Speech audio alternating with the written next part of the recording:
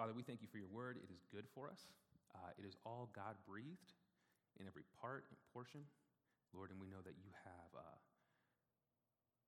given us your word to help us.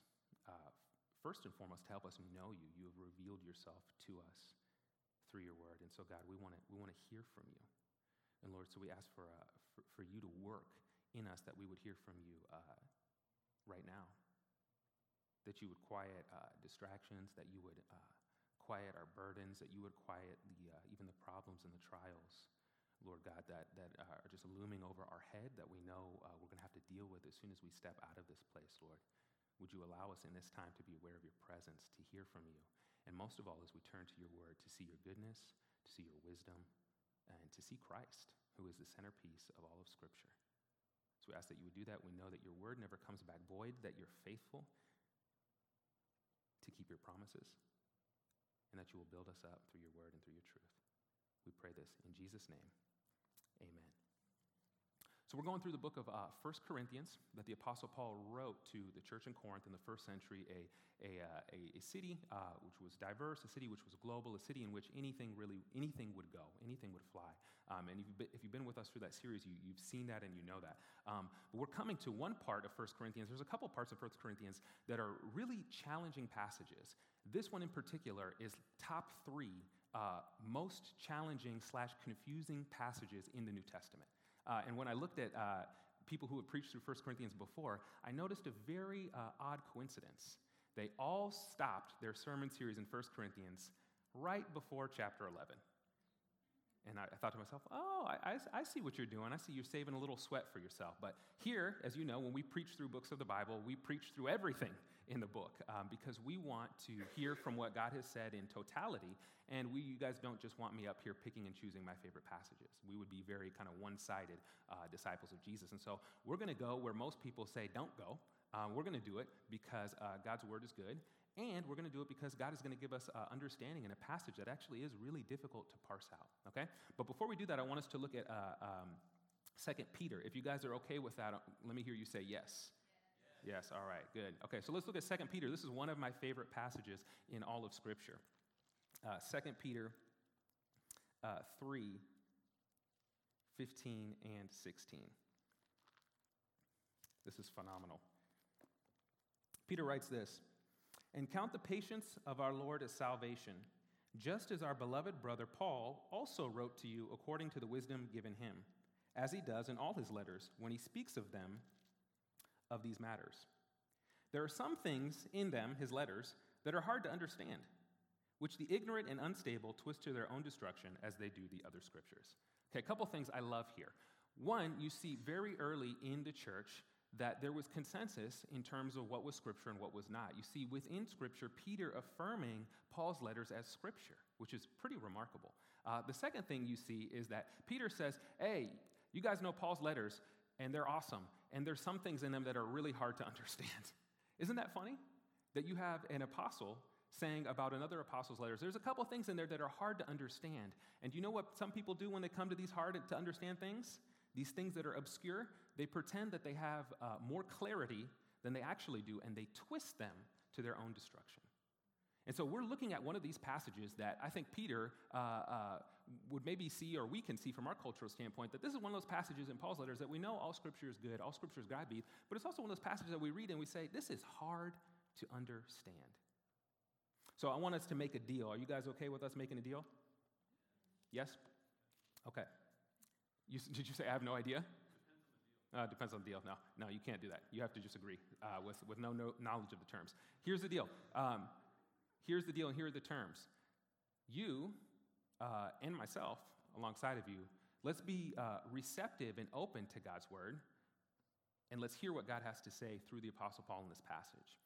2, let's sit with it for a little bit.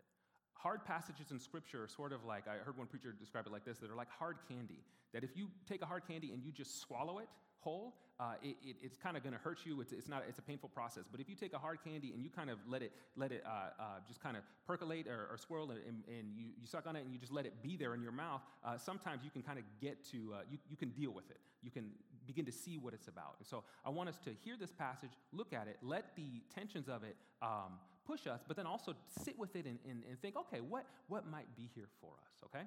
And then my side of the deal is I will do my best to not explain everything about this passage because we'll be here too long, but to explain as much as I can and to not pretend to have clarity where there is no clarity, okay? So basically, I will not lie to you. Does that deal sound good? Okay, let's do it. So 1 Corinthians 11, 2 through 16, the Apostle Paul writes this. Now I commend you because you remember me in everything and maintain the traditions even as I delivered them to you. But I want you to understand that the head of every man is Christ. The head of a wife is her husband. The head of Christ is God. Every man who prays or prophesies with his head covered dishonors his head. But every wife who prays or prophesies with her head uncovered dishonors her head, since it is the same as if her head were shaven. For if a wife will not cover her head, then she should cut her hair short. But since it's a disgrace for a wife to cut her hair or shave her head, let her cover her head. For a man not ought to cover his head, since he is the image and glory of God, but woman is the glory of man. For man was not made from woman, but woman from man. Neither was man created for woman, but woman for man. This is why a wife ought to have a symbol of authority on her head because of the angels. Nevertheless, in the Lord, woman is not independent of man, nor man of woman. For as woman was made from man, so man is now born of woman, and all things are from God. Judge for yourselves. Is it proper for a wife to pray to God with her head uncovered? Does not nature itself teach you that if a man wears long hair, it is disgrace for him? But if a woman has long hair, it is her glory. For her hair is given to her for a covering. If anyone is inclined to be contentious, we have no such practice, nor do the churches of God. So this passage, you can feel it, right? Can you see some of the stuff where you read that and say, what? I was talking about this with my wife this week, and she's like, how are you doing? I was like, oh, I'm kind of stressed. It's like, why? It's like, well, I'm preaching on one of the top 3 most confusing and obscure passages in the New Testament. She's like, oh, let's hear it. And I read it to her, and she said, good luck. And I got up and walked away. So I was like, thank you. But it's funny to me, if I can be candid with you, when I have to preach passages, because God's word is good and truthful in all of its totality, even things that seem obscure or strange, I start usually the week so nervous or so confused, or just like, man, I don't understand. And usually when Thursday or Friday comes, the light sort of cracks, and I start to understand. Oh, okay, here's what's happening. Here's what God is doing. And so I'm encouraged at this passage, despite its obscurity and despite its sort of lack of clarity, it's stuff that doesn't make sense to us. But as we work through this, we can't answer everything, but I want to really hold up the main things here in this passage. One thing I want us to see first, this passage cannot really be understood if we don't understand the full scope of the Bible. So one of the things that's really important for us to grasp, and hopefully you can think of this message as an explanation of this text, but also a way to help you deal with really hard or confusing passages in Scripture. Scripture is itself its best commentary on Scripture. So when we see something in Scripture that is obscure, we go to the other portions of Scripture that have clarity, and that clarity helps us understand the obscurity. Does that make sense? And so we can't understand anything in this passage if we don't understand the context of 1 Corinthians, and then if we don't understand the whole context of the Bible. Because the language here in this passage, particularly verses 7 through 9, where the Apostle Paul is talking about creation, that woman was made out of man, and these different components of woman being man's glory and man being the glory of God, all these different things. What he's doing is all of that is dripping in the logic, imagery, and theological language of Genesis 1 through 3. And so we can't even come close to understanding 1 Corinthians 11 if we don't first go back to Genesis 1 through 3. Paul is doing something for us there. So in order to understand this passage, we need both the biblical background, most importantly, but we're also going to need some cultural background to make sense of this, okay? So first, let's go to the biblical background at Genesis 1 through 3, Genesis 1 through 3 shows us the creation of God's world. And without looking extensively at all of it, we really need to go to Genesis 1, 26 and 27, which is the kind of background and language that Paul is drawing from here in verses 7 through 9. So Genesis 1, 26 through 28. We're going to do sort of a biblical framework here that's going to help us then get to 1 Corinthians 11. So the creation account in Genesis 1, 26 says this. Then God said, let us make man in our image, after our likeness, and let them have dominion over the fish of the sea, over the birds of the heavens, over the livestock, and over all the earth, over every creeping thing that creeps on the earth. So God created man in his own image. In the image of God, he created them. Male and female, he created them. And God blessed them. And God said to them, be fruitful and multiply, and fill the earth and subdue it, and have dominion over the fish of the sea, over the birds of the heavens, over every living thing that moves on the earth. So here we find that God creates both man and woman in his image, which helps us when we look at 1 Corinthians 11:7. We see that Paul talks about man being made in the image of God and woman and being the glory of God and women being the glory of man. Paul is not discounting Genesis 1:26, but he's making a specific point. But the framework he is working from is Genesis 1, where he's saying God made man and woman both in the image of God. Now, that has rich connotations that we miss. The biblical framework for 1 Corinthians 11, for all of Scripture, comes from Genesis 1:26 in relation to men and women, that men and women equally display the image and glory of God. Fully equal in their dignity, fully equal in their value, fully equal in their capacity. Because why? Because they are made in the image of God. Now, to be made in the image of God, what does that mean? It means that we are a mirror that reflects the likeness of God, that we have something intrinsic within us that is divine and displays the reality of our Creator. It means that we have divine fingerprints on our essence and on our being, which cannot be distinguished by anything we do, anything we say, anything that we believe. We are made in the image of God. And it's actually this reality, properly understood, that leads believers and Christians to fight against racism, to fight against sexism, to fight against human trafficking, all of these things, because they are bad, but also because they denigrate people who are made in the image of God. This is very important for us to understand. We live in a culture where we prize dignity and value around achievement. You ever been in a circle when the question comes up, oh, what do you do? You ever notice how quickly we ask that question in America? It's usually, what's your name? And I don't care what your name is. What do you do? I will just call you plumber or professor. I don't need to know your name. What do you do? In other cultures and contexts, we don't do that. The question is, what is your name and what family are you from? What is your name and tell me about your people? What is your name and tell me about your culture? Right, but us, we so much tie achievement and value and dignity and worth into the things that we do and we achieve. And so Genesis 1 in Christianity gives us a very helpful corrective that says, more important than any man or woman's role, more important than any man or woman's leadership, more important than any man or woman's achievement, more important than their CV, more important than their resume, more important than their skills. Some of us have a lot of skills, some of us have zero. More important than any of those things, we are made in the image of God. Our value, capacity, dignity, and worth cannot be taken away or increased by anything else that we do. Now, coming from here, we continue to build.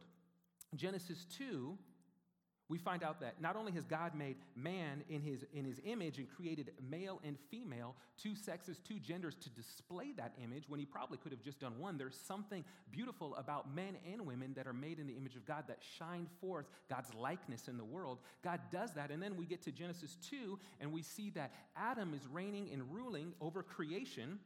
Genesis 2 tells us this, and then in 2:18, God says, it is not good that the man should be alone. I will make a suitable helper or a helper fit for him.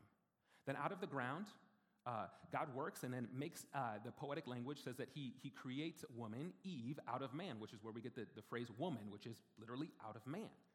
And so we see that God creates man and woman in his image, but as Adam is reigning and ruling over creation, God says it's not good that man should be alone. Let me make for him a helper, a suitable helper.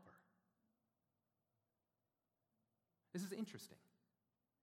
This is an important framework for us to understand 1 Corinthians 11.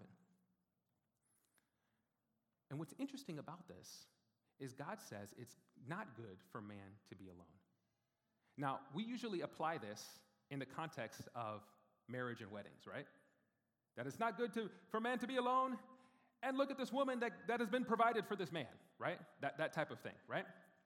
Which there's some truth to that, and that's great, and that's good, and so on and so forth. But really, the context, I think, of Genesis 1 through 3 is not so much about marriage, but it's also primarily about the creation of God's world. And notice Genesis 1:26 and 28, after God says that he has made man and woman in his image, he gives them a task in Genesis 1:28. He gives them the creation mandate. He says to have dominion over all the earth, rule this earth, cultivate this earth, subdue this earth, build culture, steward creation, rule over this. Why? Because you are my image bearers. You are my representatives. You are my co-rulers over this world. You represent me, so rule in a righteous, good way.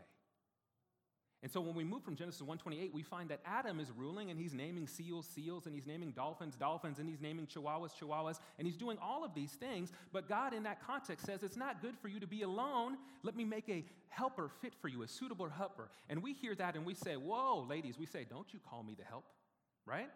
We say, don't do that. I am not the help. But, again, we have to understand the language of Scripture. Again, we have to not just swallow the hard candy teaching, but sit with it for a second and sit with humility and say, maybe there's something here that I don't understand. And when we do that, we understand that the term helper is used 21 times throughout Old Testament Scripture. 16 of those times it's used to refer to God himself. And so God is saying, man cannot rule and reign over God's creation in a way that reflects my glory, in a way that actually is effective, unless they have some help, and this help is going to be like me. Let me create a suitable helper. Suitable helper has this language of like but unlike, complementary, similar in many ways but different, balancing out, bringing different strengths, gifts, and goodness to the table. A suitable helper. For what purpose? For the purpose of reigning, ruling, stewarding, cultivating God's earth. This is beautiful. This is so encouraging. This means it doesn't matter what job you have. It doesn't matter how smart you are. It doesn't matter if you are a great leader or an incompetent leader. It means that you are made in the image of God, given the task to help care for God's creation, to love God, love your neighbor in God's world. This is wonderfully encouraging for us. And I want you to think of it this way, because this leads us to 1 Corinthians 11. God in Genesis 1 and 2 is inviting men and women into a blessed partnership, or as one author puts it, a blessed alliance to advance his work in his world for his glory. And he says, man, you cannot do this by yourself. Let me raise up a suitable helper like me to partner with you in cultivating my world. That's pretty awesome. Think about it like this. God is sort of this cosmic father who is going to hand the business of caring for the world. He's going to hand it down to his children. And he says, son, daughter, come in here. You are going to be the ones who are my image on earth. You're going to cultivate the family business. You're going to run the family business known as earth. You're going to cultivate it. You're going to rule over it righteously. I want you to build cities, do technology, someday create this smartphone thing that's actually going to cause more harm than good. But do that anyway. Do these things. Cultivate my world and my creation, because you both bear my image. And you are distinct yet interdependent. And you shine forth the glory of God. Wonderful. Now, how well does this blessed partnership of cultivating God's world, how well does this go for how long? Right? For about 20 minutes, right? We get to Genesis 3, sin enters, and the partnership between man and women cultivating God's world is broken. And then we only takes us getting to Genesis chapter 4, and we see the disastrous effects of sin in not only separating humanity from God, but then creating a fracture between this blessed partnership between man and woman. Okay, can we look at Genesis 4? Is that okay? Give me a yes if you're still with me. Okay, great. We're going to look at Genesis 4. You're like, do we have a choice? You do not have a choice. We have to do it anyway. Okay?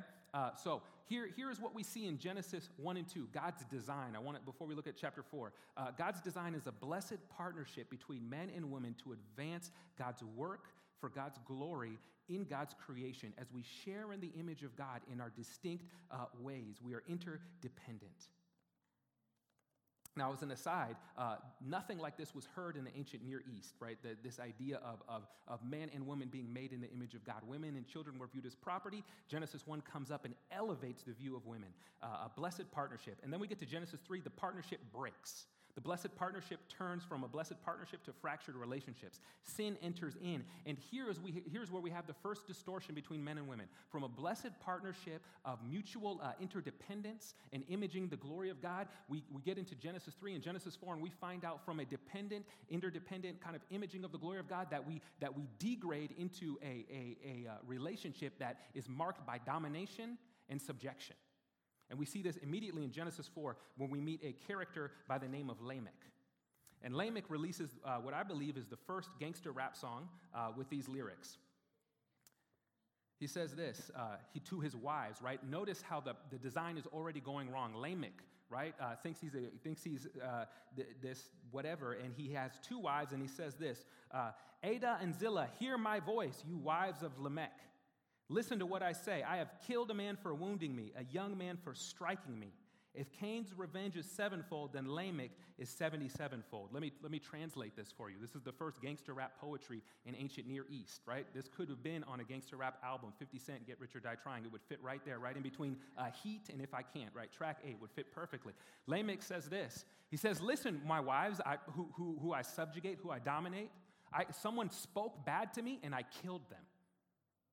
And if Cain's revenge, if the brutality of Cain is level 7, mine is level 77. No one is more brutal than me. No one is more dominating than me. No one is more violent than me. Now, is this part of God's design? Is this how men and women are to partner for the cultivation of God's world? Not at all. It didn't take long once sin entered for not only us to be separated from God by our sin, but also to have a fracture in the very relationships that ought to be cultivated together to do God's work in the world. Immediately we see the fracture of sin. We don't have to look far in our culture to see the fracture of sin damaging relationships between men and women. I want to be sensitive to people's experiences and all of those things, but just briefly, even thinking about this Me Too movement that we've had over the last couple of years, we can see the fracture between men and women that comes from the sin of man. And we have to be honest that we see this as a Me Too moment, but really this is not a moment, this is just human history. So we see the fracture is deep.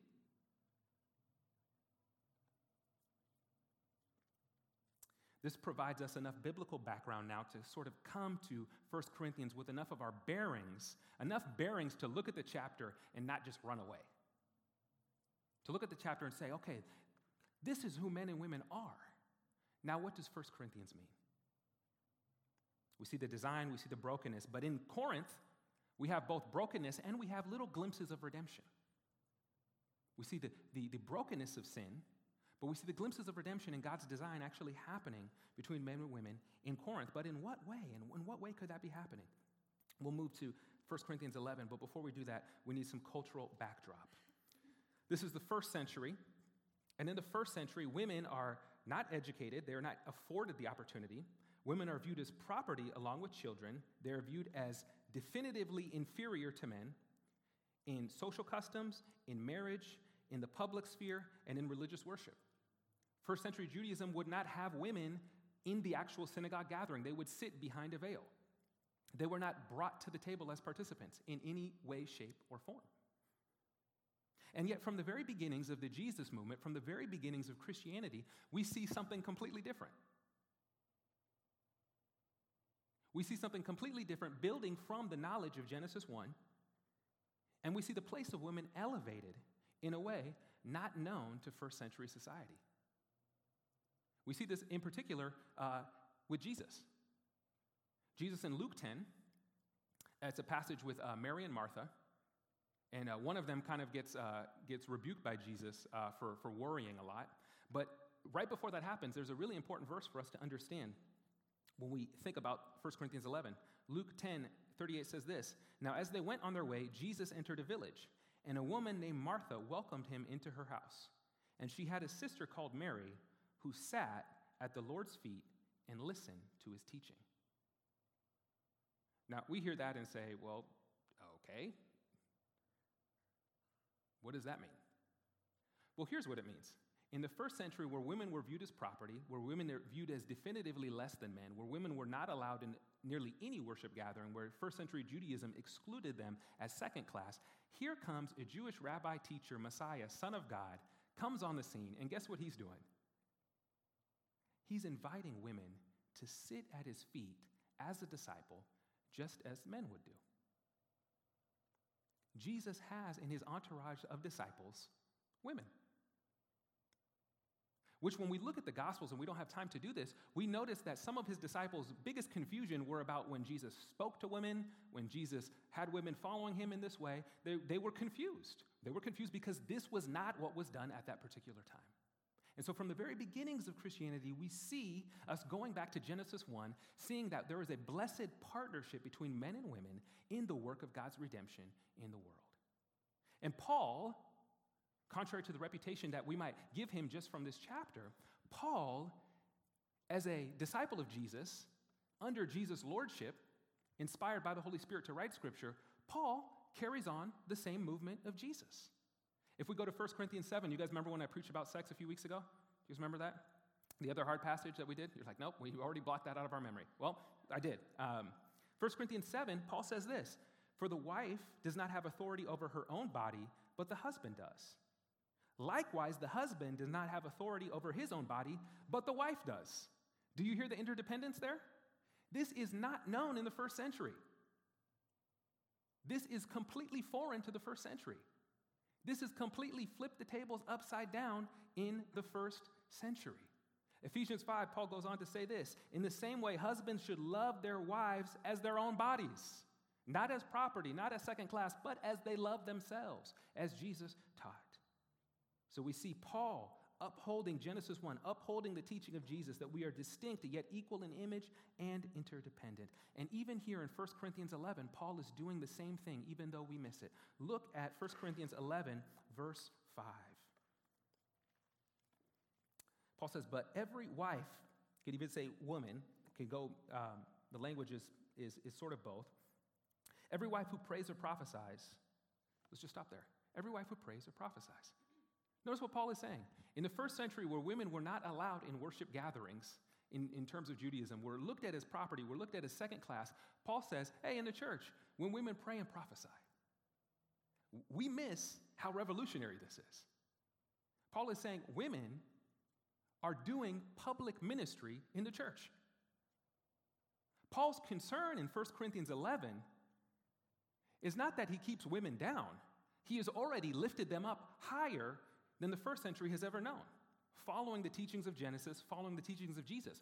Paul's concern in 1 Corinthians 11 is that we not blur distinctions between men and women, but that we do this blessed partnership of God's work together in a way that has order and in a way that honors God. So Paul says, let the women pray and prophesy in the church, unheard of. And then we get the other part of the passage, the thing that to us just sounds so strange. What is the deal with head coverings? Maybe show of hands. Any of you been in a church where you saw head coverings or that was a thing? Buddy, yeah. And if you saw that, it was probably never explained, but it was just there. You're just like, what is it? Do I need to get one? Like, what is this, right? What is the deal with this? Again, we need some cultural context to help us a little bit. In first century Greece, in this setting, dress for men and women was very similar, except for the woman's head covering. That was the one distinguishing thing. Now, this isn't a head covering like a do-rag. That would be great. We wouldn't have a problem with this. It was everyone wear do-rags, right, when they pray and prophesy. It'd be fantastic. No, this is talking about sort of your cloak or shawl that kind of comes over the top of your head and covers the top of your head. This was a covering for hair alone. So in the first century, this was the one distinguishing clothing mark, distinguishing factor between men and women. Secondly, Paul talks about women having their heads shaved and says it's shameful We hear that in verses 4, 5, and 6. What is that? Well, having a shaved head in the first century meant something that it doesn't mean in 2018. It meant that you were either a slave, you were an adulterer. It may have meant that you also were engaged in cult prostitution. It had significant markers and connotations that immediately meant something to anyone who saw it. Okay, so these are some of the things that help us understand this. So to not wear a head covering in the first century had all sorts of visible, audible, gasping moments that sent a message to anyone seeing a woman without a head covering. That they were associated potentially with worshiping a particular false idol. That there was this element of shame. That they were maybe potentially seen in first century trying to let people know that they were available, we'll just say for dating and whatever, right? It had all of those types of connotations. I wish there was an analogy we could think of here for 2018 that wouldn't be weird or shameful. I kept trying to think of one. I was like, no, I don't think any of these work, so I'm just going to keep my mouth shut. So you insert your own analogy of what this would be like, right, in 2018. I'm not going to do that. But imagine being in Corinth and coming into the house church of Corinth where a woman not wearing her head covering meant any of those things, and coming into a church gathering in a house, intimate gathering, and seeing women without head coverings. Your immediate thought is, do they worship the idol of Aphrodite? Are they interested in me? Are they trying to, does this person trying to dress like a man? All of these thoughts would come into your head. And guess what? All of those thoughts are not centered on God. Paul's concern in this section is that when the church gathers, we do so in such a way that we can worship God together and not be distracted by other things. So Paul says, women in Corinth, pray and prophesy, but do it with this head covering. Paul's desire in this passage is that they create no unnecessary offense, but that the worship gatherings are ordered and God is glorified in all. He's going to, one of the themes for this section is 1 Corinthians 14:40. He says, but in all things should be done decently and in order. He's giving parameters for what the church worship should look like. And it's easy in this passage for us to miss the forest for the trees, but Paul's point in 1 Corinthians 11 is this, that we affirm the creation distinctions between the sexes, and that distinction is seen in the way that we dress and appear in a way that makes sense to our culture. Right? Imagine how distracting it would be if we all came into church, and the women said, hey, men at the beach don't have to wear shirts, so we're going to do the same thing, and we're going to go to church and do that. That just would not work, would it? Now, our attendance in Somerville would skyrocket through the roof because it's a strange city, right? But it just wouldn't work. There would be so much confusion and chaos in the life of our church. And if there's confusion and chaos in the life of a church, guess what's being missed? The worship of God. Guess what's being missed? Men and women partnering to cultivate God's world. Guess what's being missed? Us living out the image of God side by side. So this is Paul's point, that men would be as men, women would be as women, and we would partner for the work of the church in God's world. Now, a couple of the verses here that are confusing that I want to try to touch on. Verse 10, the wife ought to have a symbol of authority on her head because of the angels. I tried this with my wife. She asked me a question. I said, because of the angels. And she said, what are you talking about? She was very angry with me. So I tried to apply that answer to as many questions that people asked me this week. Because of the angels. Why are you sitting there? Because of the angels, right? All sorts of things. And as we feel it in this passage, you just say, I don't understand. Now, I can't pretend to understand this any more than maybe you do, but I've looked at all of the different options. The women were praying and prophesying, which Paul had encouraged and Paul wanted them to do, as long as it was done with order. And prophecy, when we look at the scriptures, is often intermediated by angels. And so maybe this is angels overseeing the church gathering, wanting to see what is happening, or it's angels that are part of this kind of word of prophecy that comes forward. We see that in Exodus as well. So that's maybe what that means, but it's hard to know. But Paul's big point is that it is shameful for women to not wear a head covering in the first century because in doing so, they were appearing to look and be like men. And Paul says it's shameful. It brings shame on the community. Outsiders would see this and feel ashamed. Paul says this is blurring the creation order distinctions. So pray and prophesy, but pray and prophesy in a way that doesn't blur the distinctions of what it means to look and be a man or look and be a woman. Now, Claire Smith, who writes on this passage, I think is really helpful. It's a great summary. I want to read her quote, and then I want us to get to some application for us from this passage. Claire Smith writes this. She says, the fundamental reason for this passage and Paul's desires here was that this garment, the head covering, represented ordered relationships between men and women that reflected the relationship of God in Christ. Paul wanted men and women to look different because in looking different, they would align themselves with the order built into creation and even in the life of God. When men covered their heads while they were praying or prophesying, possibly motivated by disguised spiritual one-upmanship, they were in effect denying their responsibilities as men by dressing like women. When they did that, they dishonored their heads, their physical head, and their metaphorical relational head, Christ, this idea that Christ is their authority, their source, their Lord. She goes on, when married women did not cover their heads, however, perhaps they were taking mistakenly their newfound freedom in Christ too far. When they did this, they brought shame on their literal head and their metaphorical relational head, their husband, because they were in effect denying their relational responsibility as wives. This is the sum point she makes. They might as well have turned up to the church gathering dressed like an adulteress or a prostitute. So this is what is up with this passage. This is what Paul is trying to uphold, this distinction that the church and things would be done in order. Claire Smith goes on, she says this, she says, I'm not sure in our culture we have a single piece of clothing that functions as a cultural equivalent to the first century head covering, which I would then agree with her and say yes.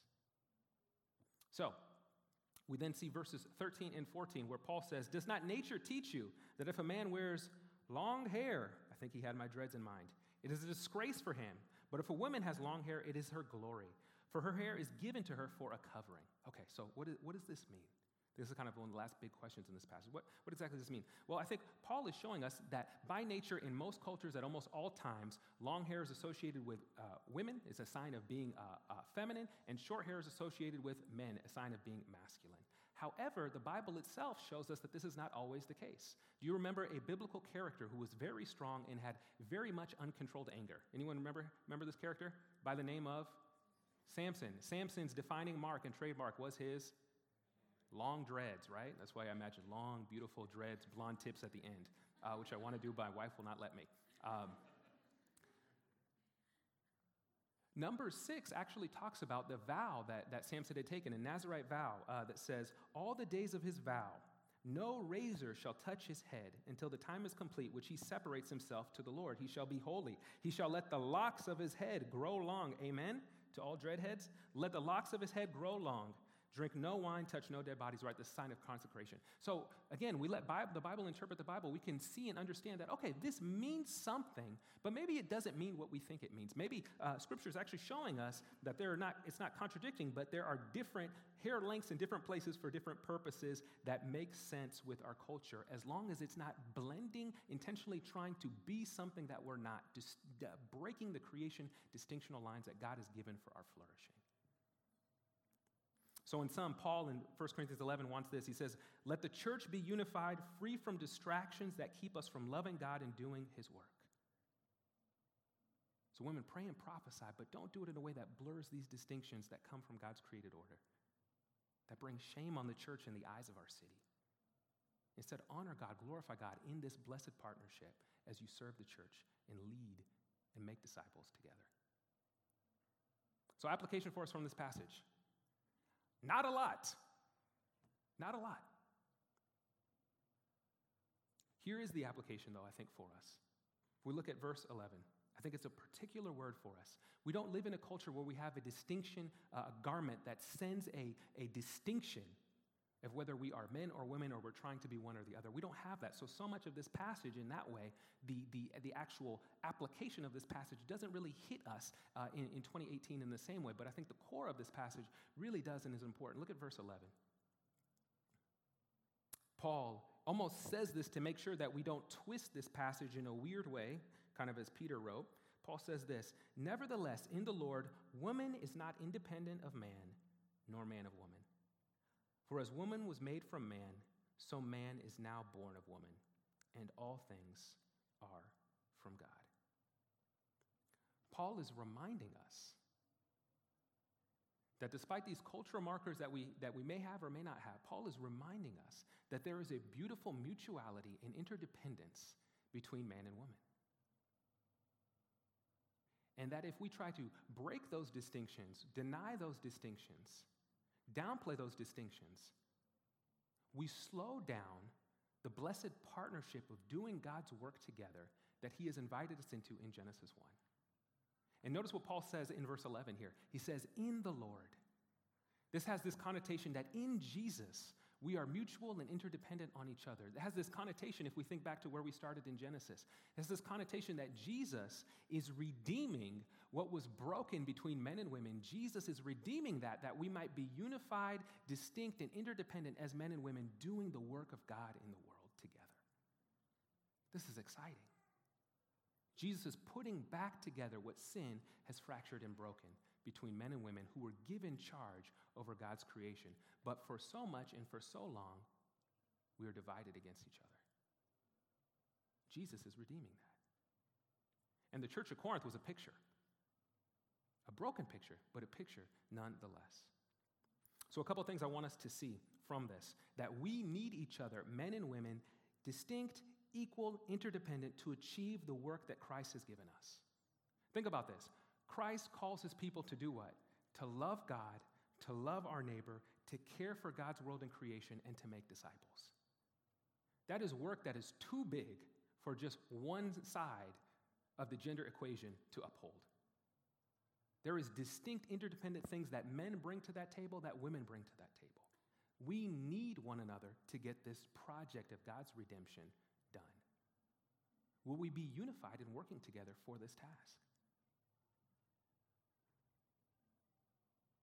Will we do so in a way that honors God, unifies one another, and actually does the work of Jesus together? Will we let sin fracture our relationships with one another? Or will we let grace put them back together that we might actually effectively make disciples and care for God's creation as partners in God's world? That's the question for us. Paul has in mind here, in this whole section, he has in mind this idea of not just holding to our rights, but thinking to what puts the whole community in advantage. I want us to think about this when we think about this particular text. That what would it look like for us as men and women in God's creation, in God's church, to not just say, what are my rights, but to say, how can we build one another up to get done the task of redemption that God has given us? There's a real sense, I think, in which for the women in 1 Corinthians in chapter 11, that they had experienced so much of this gift of God's elevating them right to their rightful place, that they said, hey, we don't need to wear this anymore. We can be exactly like men. There needs to be no distinction among us. And Paul says, not quite. Be all that God has made you to be, but you don't become a man, and men don't become women. Be all that God has made you to be, and do God's work in redemption together. And here in this, we see Christ. Notice that odd phrase at the beginning of 1 Corinthians 11 that says that God is the head of Christ. Strange phrase. But here we see Jesus modeled. That Jesus we see in Ephesians 2, Jesus says, what can I do to serve this whole people? And that is the posture he wants men and women to take in God's world.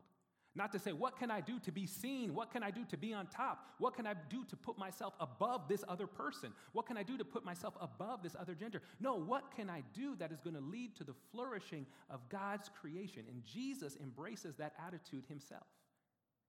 He says, God the Father is my head. God the Father is my authority. What does it look like for me to serve him in a way that brings flourishing to men and to women? And that ultimately leads him where? It leads him to the cross.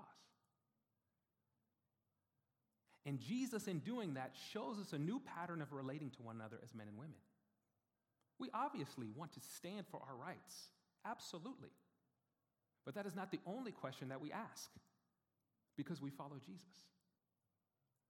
We don't just say, how do I stand for my rights? We say that, but we also say, how do I serve the other? That's what Paul is concerned about in 1 Corinthians 11. Now, yes, women, pray and prophesy. That is what God has called you to do. But don't just grab hold of that. Think about, how can I do what God has called me to do? How can I seize these rights and also serve this city and this church? He has a word for men here. Don't try to be like women. Be what God has made you to be, but ask within that, how can you serve the other? And this is what Jesus himself does and teaches us. Christ says this. He says, the Gentiles exercise authority by lording it over you. Not so with my people. Whoever would be great among you must be servant. Whoever would be first among you must be servant of all. For even the Son of Man came not to be served, but to serve and to give his life as a ransom for many. Speaking about his sacrifice for our sin, let me just ask you this in closing. What would be different in our world if men and women looked at one another and said, how can I uphold your rights and how can I serve you? What would be different?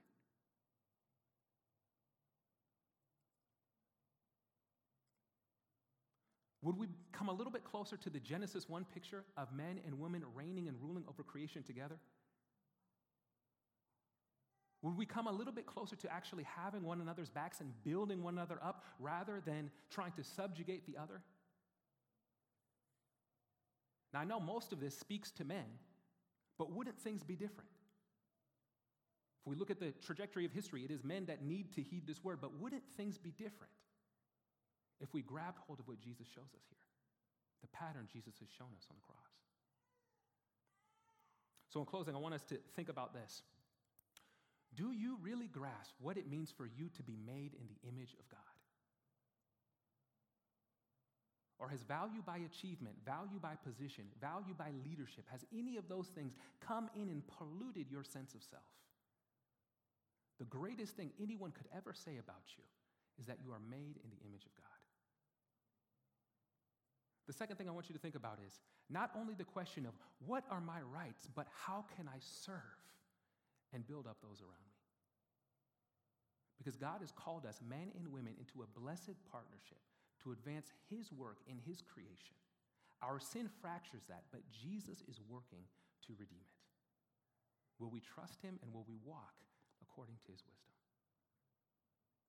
Let's take a moment to pray with silent reflection. I want to encourage you in this time to ask God, Lord, what do you have for me from this text? If you're here and you're not a Christian, you have heard one of the most obscure passages, hopefully explained helpfully. I want you to ask God, if you feel comfortable with this, to say, God, if you are true, if Jesus really is the one that serves and lays down his life to restore me back to you, if any of that is true, would you make that real to me? Let's take a moment to pray silently, and then I'll lead us in prayer aloud.